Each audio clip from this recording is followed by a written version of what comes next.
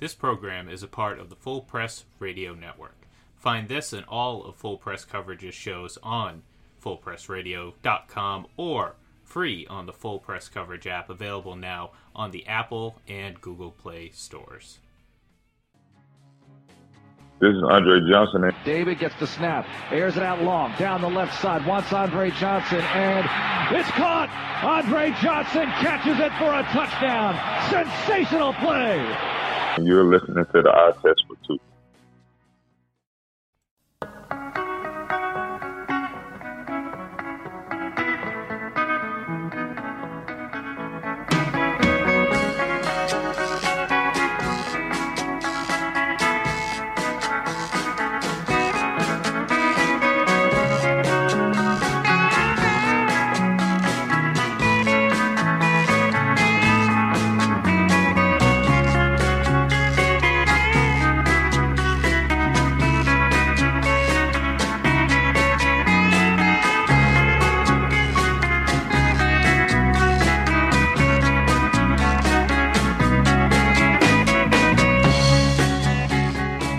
Well, Merry Christmas and Happy Holidays to everyone. Ira, every year around this time, I think of what I like most about the holidays. It's snow, family, presents maybe, and sometimes Saturday NFL games. You remember when you come home from college, you could come from college, you could sleep in, wake up about 1 or 2 in the afternoon, and then turn on the TV and there'd be an NFL game. There maybe be 2. But I remember actually back on a Saturday in 1972, and you might remember this as well, 1972, although I think you were well out of college by that time, Ira, as I recall. Anyway, it's Saturday, December 23rd. I remember watching the Steelers-Raiders playoff game, the Immaculate Reception game. Did you see that? Nice. Yes, I remember that. I still think that ball hit the ground. I still think it. You got to be a Raider fan. My God. Well, now we have 2 more games this Saturday, which just happens to be Christmas Day. And since this is a history-themed program, I was thinking of Christmas Day games that I remember most. And first, of course, Ira, I think you'd remember this, 1971 playoff game between the Dolphins and the Chiefs, 2 overtimes. Gerry Dulac won that. But then there's another. That was the game that should have got Jan Stenerud kicked out of the Hall of Fame. That's correct. He missed 2 field goals. That's right. But that's way before our producer, Ian Glenn, at this time. Way before then. But there's one that he may remember, and that's the 2016 Christmas Day game between the Steelers and the Baltimore Ravens, otherwise known as the Immaculate Extension. Now, I mention that because you guys live in the Tampa area. Now, Ira, you live in Tampa, and Ian lives in St. Pete. But Antonio Brown, yes, the Antonio Brown who just returned to the Bucs, was front and center that afternoon. So if you bear with me, we're going to ask our ghost of Christmas past to join us and take us back to that game, one that was to decide the AFC North when Antonio Brown made a last-second catch that pulled Pittsburgh to victory. So here's the situation, guys. There were 14 seconds left. The Steelers trailed 27-24. They'd driven to the Baltimore 4, and then this happened. Roethlisberger looks, crosser, Brown, he caught it, fights to the goal line, breaks the plane! Touchdown, Pittsburgh! That might win them the division! Well, our good friend, Mr. Gerry Dulac of the Pittsburgh Post Gazette was there, and we're lucky enough to have him here with us now. Gerry, you covered this game a long time, like Ira and I have, and witnessed dozens of memorable plays in Steelers history. Where does this one rank? Yeah, I'll tell you, Clark. Of course, everybody remembers the Immaculate Reception. Well, we called that play the Immaculate Extension. And he wasn't just fighting off one guy or 2. There were actually 3, and he took a hard hit right off the bat, and yet he still had the wherewithal and the strength for a guy who's not a 225, 6'5", 225 guy to reach his arm across that goal line. It was one of the more remarkable finishes, especially because, when it occurred and where it occurred, against the Baltimore Ravens. And that just made it even more special because every Steelers-Ravens game is, for the most part, is meaningful and special. And that was, other than Troy Polamalu sealing the AFC title game against the Ravens, excuse me, with the pick. And then if you, of course, you remember the Troy Polamalu game where he sacked Joe Flacco, where Lamar Woodley sacked Joe Flacco, stripped the ball, and Polamalu picked it up to set up a winning touchdown in the final minute. I do. Those endings, of course, the AFC title game was the AFC title game. But I would say the Immaculate Extension ranks right between those two for that series for sure. Behind Woodley's strip sack and ahead of behind Polamalu's AFC title game pick and ahead of Woodley's strip sack in that meaningful game down in Baltimore that put the Steelers into the playoffs. So yeah, it was one of the memorable plays, and certainly maybe the most memorable play. And Antonio Brown has had enough, plenty, but that one was probably the tops. Yeah, it's funny. I was at those two other games that you mentioned, and I remember those very well. The Polamalu game, certainly at the AFC Championship, and then I was at that game with Woodley strip sacked Flacco, and then Polamalu got it, and then I remember Big Ben making a great play down the goal line. We actually threw an incomplete pass, but he was going to get sacked by Suggs, and he somehow fought him off, threw an incomplete pass with his left hand. I thought, what a great play. But the thing about this one that I remember, and I wasn't there for this one, but I certainly watched it on TV, that there were at least two guys. You mentioned three. Weddle was one of them. C.J. Mosley was another one. And they had him pinned. Yeah, and they had him pinned at about the 1 or half yard line. And Brown's not a big guy, as you mentioned, 5'10", I think about 180 then. But he had the wherewithal to stretch that left hand over the goal line. And Gerry, you can tell me if I'm wrong or not, but I don't think there were any timeouts left. I think if he'd been tackled, that's it. Yeah, I can't remember whether there were or not, Clark, now that you asked me that. I can't be certain of that, but it was just the circumstances of everything. And thinking, he's getting popped by, C.J. Mosley's coming in. It wasn't like he fought off a couple cornerbacks. And, there were three guys, not all at once, but three guys who were right there and at least touched him or hit him. And for him to be able, while he was trying to be stopped, reach around across that goal line, and not by much, but just enough for the touchdown. It was an incredible play. Hey, Gerry, thanks for joining us, Gerry. Gerry, I'm curious about your perspective on the end of Brown's tenure in Pittsburgh 2018. Gerry, he leads the league with 15 touchdown catches. It's not like he had a bad year. The Steelers are driving at the end of the year, and what the heck happened between Brown and Tomlin right at the end there? Yeah, Ira, the whole thing was unfortunate, but I will tell you what ensued after the Wednesday practice and his behavior was the most insubordinate, bizarre behavior that I have seen, certainly amongst the Steelers. And maybe, you got to go back, there are just a few isolated incidents. When you talk about the insubordination, where not calling back your head coach, not calling back your general manager, not calling back your owner when they were trying to reach out to him. And Ira, just to refresh your memory, is in a practice, on that Wednesday practice, is that, they ran a play and Antonio Brown ran the wrong route, as he sometimes does. And Ben yells to, do it right. Let's do it again. And Antonio Brown got ticked off. He threw the ball back in the direction of Ben and walked off the field. And it skipped meetings, never came back, and then shows up Sunday morning as though he's going to play the game. And I can tell you, when the players walked into that locker room, and several of the veterans now especially, walked into that locker room and saw his jersey hanging there as though he was going to play, I will tell you that created a lot of division in that locker room and a lot of apathy. And there were guys, and I remember one of their Pro Bowl guys telling me he didn't even want to play when he saw that, because he was so sickened by the lack of little things have been going on with Antonio Brown for years and years, things he was allowed to get away with. And they thought if he's allowed to play in this game, like I said, that caused a lot of angst among a lot of players, the veteran players.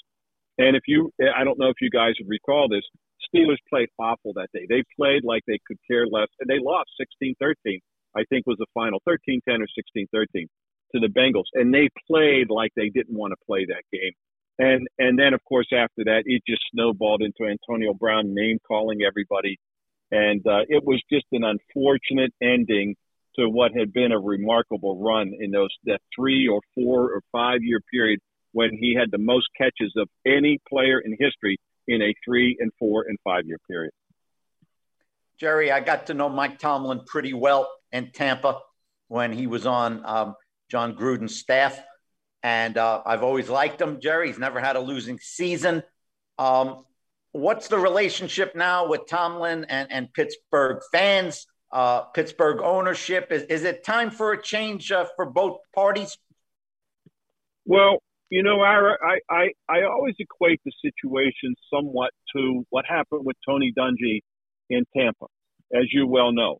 Had successful seasons, got him into the postseason, 3 of those 4 years, but I never got past one win, if that. And they, you know, the Glazer family wanted more. And they got rid of him and brought in Gruden, even though Tony Dungy was very successful there. And so Gruden comes in, and a year or two later, they go to the Super Bowl. And the fans here, you know, the last 2 times they've been in the postseason, they've been embarrassed. Last year against Cleveland, whatever that was, 45-41. And then in 2017, when they were 13-3, had the number 1 seed, had home field, and Jacksonville came in here and ran up 45 or 48 points on them as well and ousted them again. And that kind of started it. And it's just kind of continued because the 2 years in between, they had put themselves in playoff position because, the year without Ben Roethlisberger, that they were even in the hunt was great testament to Mike Tomlin. But they lost their last 3 games, and last year, you know, falling away, losing 5 of their last 6, including that playoff game after that 11-0 start. When they see these late season collapses every year, 4 years, you know, the fans are a little fed up, and you know, a lot of them want to clamor time to move on. Somewhat to your point, and hey, he's a fantastic coach. We all know that. But you know, the proof is in the playoff pudding, and they just haven't been very successful for a number of years now. Gerry, I had that laugh when you're talking about the most insubordinate and bizarre behavior. Apparently, you haven't listened to this program before, so you might want to qualify those remarks. I've got one last one for you on Antonio Brown. You mentioned his record, and his record over those 3, 4, 5 years was astounding. If you were a Hall of Fame selector, and Ira and I are Hall of Fame selectors, but if you were one and his career ended now, would he have your vote? You know, fellas, I'm a little conflicted in this regard because of how close I am to the situation. And I say that because I don't know if you guys know this. I think you might, Clark, is for 5 years, I hosted a weekly radio show with Antonio Brown. And I basically like the guy. I always have.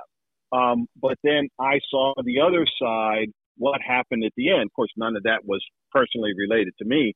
But you saw that behavior. As I said, it's the most insubordinate behavior I think I've ever seen. And yet there are those fantastic numbers. I don't know what the Hall of Fame guidelines are for suspensions, how many you're allowed to have before you can be actually considered for the Hall of Fame. So, you know, Hines Ward isn't in. I don't know that he's ever going to get in 1,000 catches. And, you know, when they name a rule after you, you have impacted the football game. And he did with his blocking for a wide receiver. And I'm not sure he's going to get in. Antonio Brown, you know, his numbers are staggering. But as of right now, I would probably, despite what I saw for that 3, 4, and 5 year period, I would probably say no, I wouldn't vote for him, despite my personal feelings for him. One more for me, Gerry. And that's an excellent breakdown. Kind of reminds me of the Terrell Owens situation. Exactly. Gerry, I don't think Brown's career is quite as good as Owens, but I also don't think he has a string of incidents from team to team like Owens does. Gerry, here's my question, and it's an important one because I'm going to be filling out my All-Pro ballot in a couple of weeks. Gerry, does T.J. Watt get my vote for Defensive Player of the Year? Well, when you look at his numbers, Ira, 17 and a half sacks in 11 games. And I say 11 games because he's missed 2 and large parts of three others. So to put up the numbers that he has is pretty staggering, and I'm not sure who else would qualify. I think, and I know there'll be some, I mean strongly qualified. I think if the Browns won the other night and continued, they'd have been in first place and would have had a little control over what goes on. I thought Myles Garrett would have a strong case. Aaron Donald always does. Of course, there are some other guys.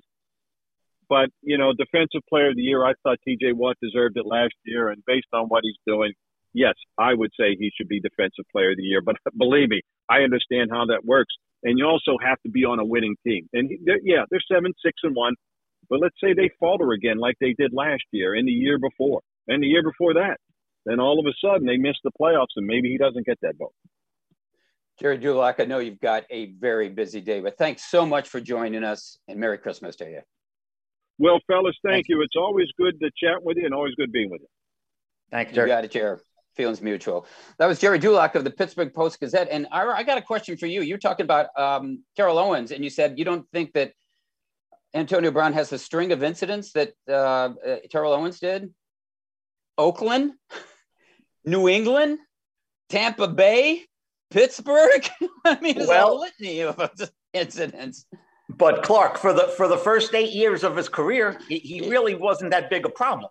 Yeah, but now he is everywhere he goes. He's made up for lost time. He's made up for lost time. So I'm going to ask you the same question, Ira. I mean, you are a Hall of Fame voter, so am I. But what if his career ended today?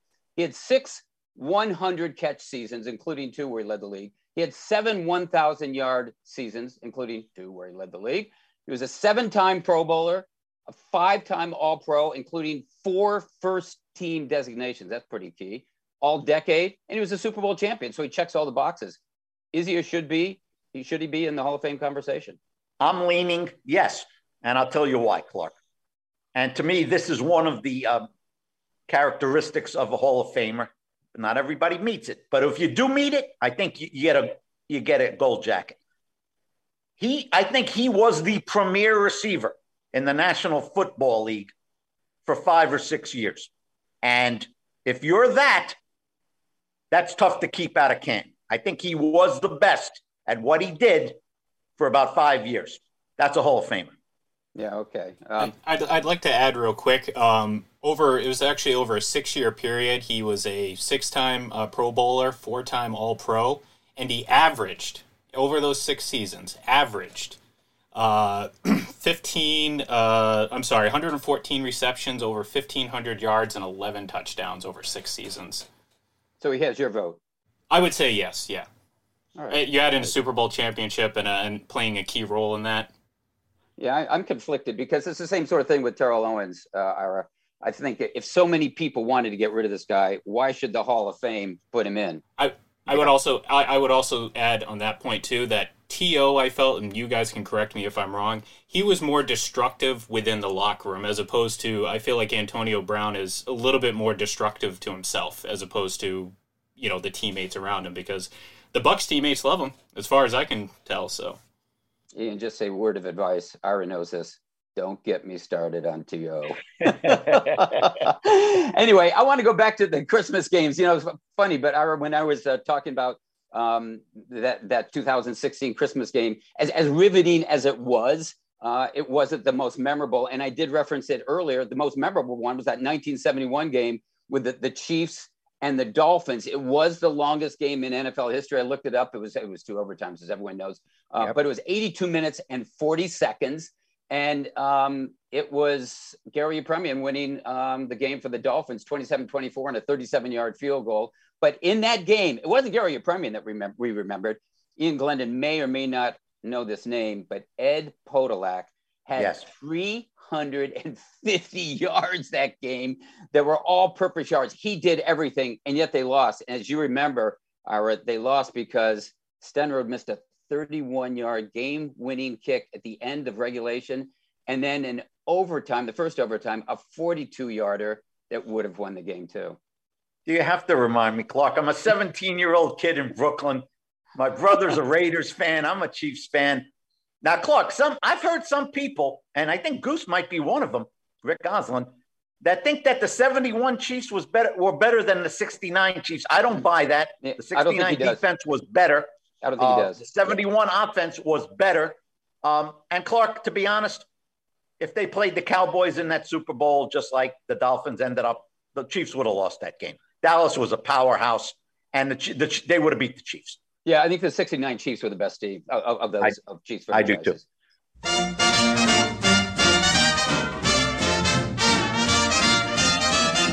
You better watch out. There you go. It wouldn't be Christmas if we didn't have presents to give out, right? Yeah, we've got presents here.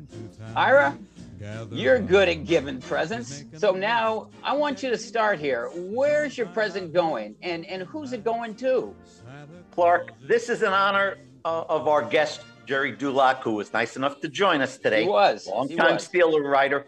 My Christmas present goes out to Ben Roethlisberger at the age of 39, Clark. Give him one more postseason run. I like it. And Clark, he's hobbled. He looks like he's about 68. But Clark, I looked up his record. Clark, he's won twice as many games as he's lost in the regular season. Not many guys can say that. Not many. Don't knock Big Ben for looking like he's 68. Ira, you look like you're 68 because you are. What do you got, man? What do you got? What do you got to give? I'm going last. I want Mr. Ian Glenn to step up to the plate next. Okay, all right. So, you know how everyone likes to hang signs up on their walls, motivational things, reminders, dress up the everything around you. Well, there you go. You might want to turn it upside down, the Canadian's finger. My gift is going to Brandon Staley and the head coach of the Chargers. And quite simply, it's just a sign that reminds him, that puts him right in front of his computer or wherever he game plans, that you can actually get 3 points by kicking field goals. I like it. That's it. I love it. That's my gift, and maybe he can pass it along to John Harbaugh to give him a friendly reminder, because over the last 2 weeks, those two coaches have cost their teams 3 losses, or 3 games. 2 by John Harbaugh, 1 by Brandon Staley. There's no word that makes me cringe more than analytics. Oh, it makes me shudder. I mean, Brandon Staley, if you want to do that, then just get a computer printout, put it on the sidelines, and let it go. Forget the coach. No, I agree. I agree. Trust me. I feel like your guys' age, because I get lumped in with the old timers because of how I feel about analytics. And it's not just analytics; it's the blind devotion and they're never wrong. If the play was wrong, well, the analytics were right, but the play decision, I don't know. I can't even keep up with it. But Brandon Staley, you cost your team the division, and that's all I can say. I like it, Ian. Hey, get off my lawn, Ian. Okay, mine is a winning season. Just one winning season. One. And it goes to the long-suffering fans of New York City. I already used to live there. You know what it's like. Oh, boy. It's terrible. The Giants just clinched their 5th straight double-digit loss season. They're 22-56, dating back to 2017. But not to be outdone. Yes, the Jets just clinched their 5th season in the past 6 years of double-digit losses. And they have a record of 25-68 in that time. Now, guys, put that together. You're not math geniuses, and neither am I, but you can do the addition here. It's a combined record of 47-124, a winning percentage of 274. 3 words, guys, to describe the New York football that's going on now and has been for the last 5 and 6 years. Stink, stank, stunk. That's it. Yes, sir. Right to the point. Yeah, I think they must have liked that too. Oh, man, just terrible football in New York. This is our kind of weekly. I was there, but not so weekly. We have it every so often, just when we feel like it. You know what? I feel like it today because I was there, Ira. I was there on December 27th, 1987 in Denver. It was the strike season, if you remember, 15 games. This was the last game of the strike shortened season. San Diego, Denver. I had been in Chicago the day before, 2 days before, too, for Christmas there with my family. So I flew in that morning. never a good idea to fly in the morning of a game if it's Chicago or Denver or Seattle or any of those cities. Anyway, I flew in there, a blizzard going on. It was the last flight to get in. Take a cab to the hotel. We used to, if you remember, we used to take the team bus and go to the game. I said, okay, I'll get here. Team bus is gone. What do you mean it's gone? No, they're beating the blizzard. Okay, who's here? There was one other reporter there, Jay Posner from the San Diego Union Tribune, a friend of mine. We were going together, and he said, I waited for you. Okay, you might as well catch a cab. No cabs because the city was shut down. Finally got one. The guy came there and he says, you know what? I'm the only cab in the city that's running, so I can charge you anything I want. I said, okay, we got to get the game. We put our luggage in because we were going back that night on the team flight. You go from the game to the team bus, and then you take the team charter. So we carry our luggage in. But before we did, he charged us $50 for about a 10-mile drive. And he said, I'll charge anything. Okay, $50, whatever it is. So we walk in, and it's a blizzard. There were 51,000 no-shows for that game. That was the smallest crowd in the history of Mile High since it had been enlarged in 1977. Blizzard. They had 14 inches of snow when the game started, 20 degrees when the game started. When it ended, wind chill was 37 below. So we get in there, and just as we walk in, there's a guy, punt returner, who's, I'm trying to think what his name was, Ryan Clark for Denver. He catches the ball, goes 71 yards the other way. That was the beginning of the end. All downhill from there. 5 interceptions for the Chargers. Didn't score. They ended up losing 24 zippity doodah. And it ended with the Chargers, Rod Bernstein throwing a punch and getting tossed. It was perfect. 6 weeks earlier, however, guys, 6 weeks earlier, the Chargers were 8-1. They had the best record in the NFL. Just so happens they lost their last 6 and they were out of the playoffs. Ira, their season didn't just end in Denver. It got whited out in Denver. That must have been one heck of a charter flight home, Mr. Judge. Oh, it didn't leave that night. It didn't leave. They were snowed in. We left the next day. So it was a great night to spend there. Great. That's good. So you got the same cab driver, brought you back to the hotel. Actually got the team charter for a change. Ira, you got some final thoughts for this Christmas week? Well, here's my thought, Clark. We started with Gimme Shelter as our background music. We did. And I believe that is the theme song at One Buck Place this week for Bruce Arians. Clark, in the span of 3 hours, not only did they lose a game at home and get shut out when they had a chance to win the division, but these serious injuries, which will knock people out until the end of the regular season. Here comes Antonio Brown. Guess what, Clark? They're going to need him. Yeah. They're going to need him in Carolina Sunday. Carolina's defense isn't bad, Clark. It's not bad. And the Bucs just came off a shutout. They're pretty good. Not only here comes Antonio Brown, here comes Le'Veon Bell. Pretty soon you're going to reconstruct the 2016 Steelers. Ben Roethlisberger's going to be there before you know it. Hey, the only thing I want to say here, guys, Ian, I'm just wondering what Ira's getting me for Christmas. I'm just wondering that.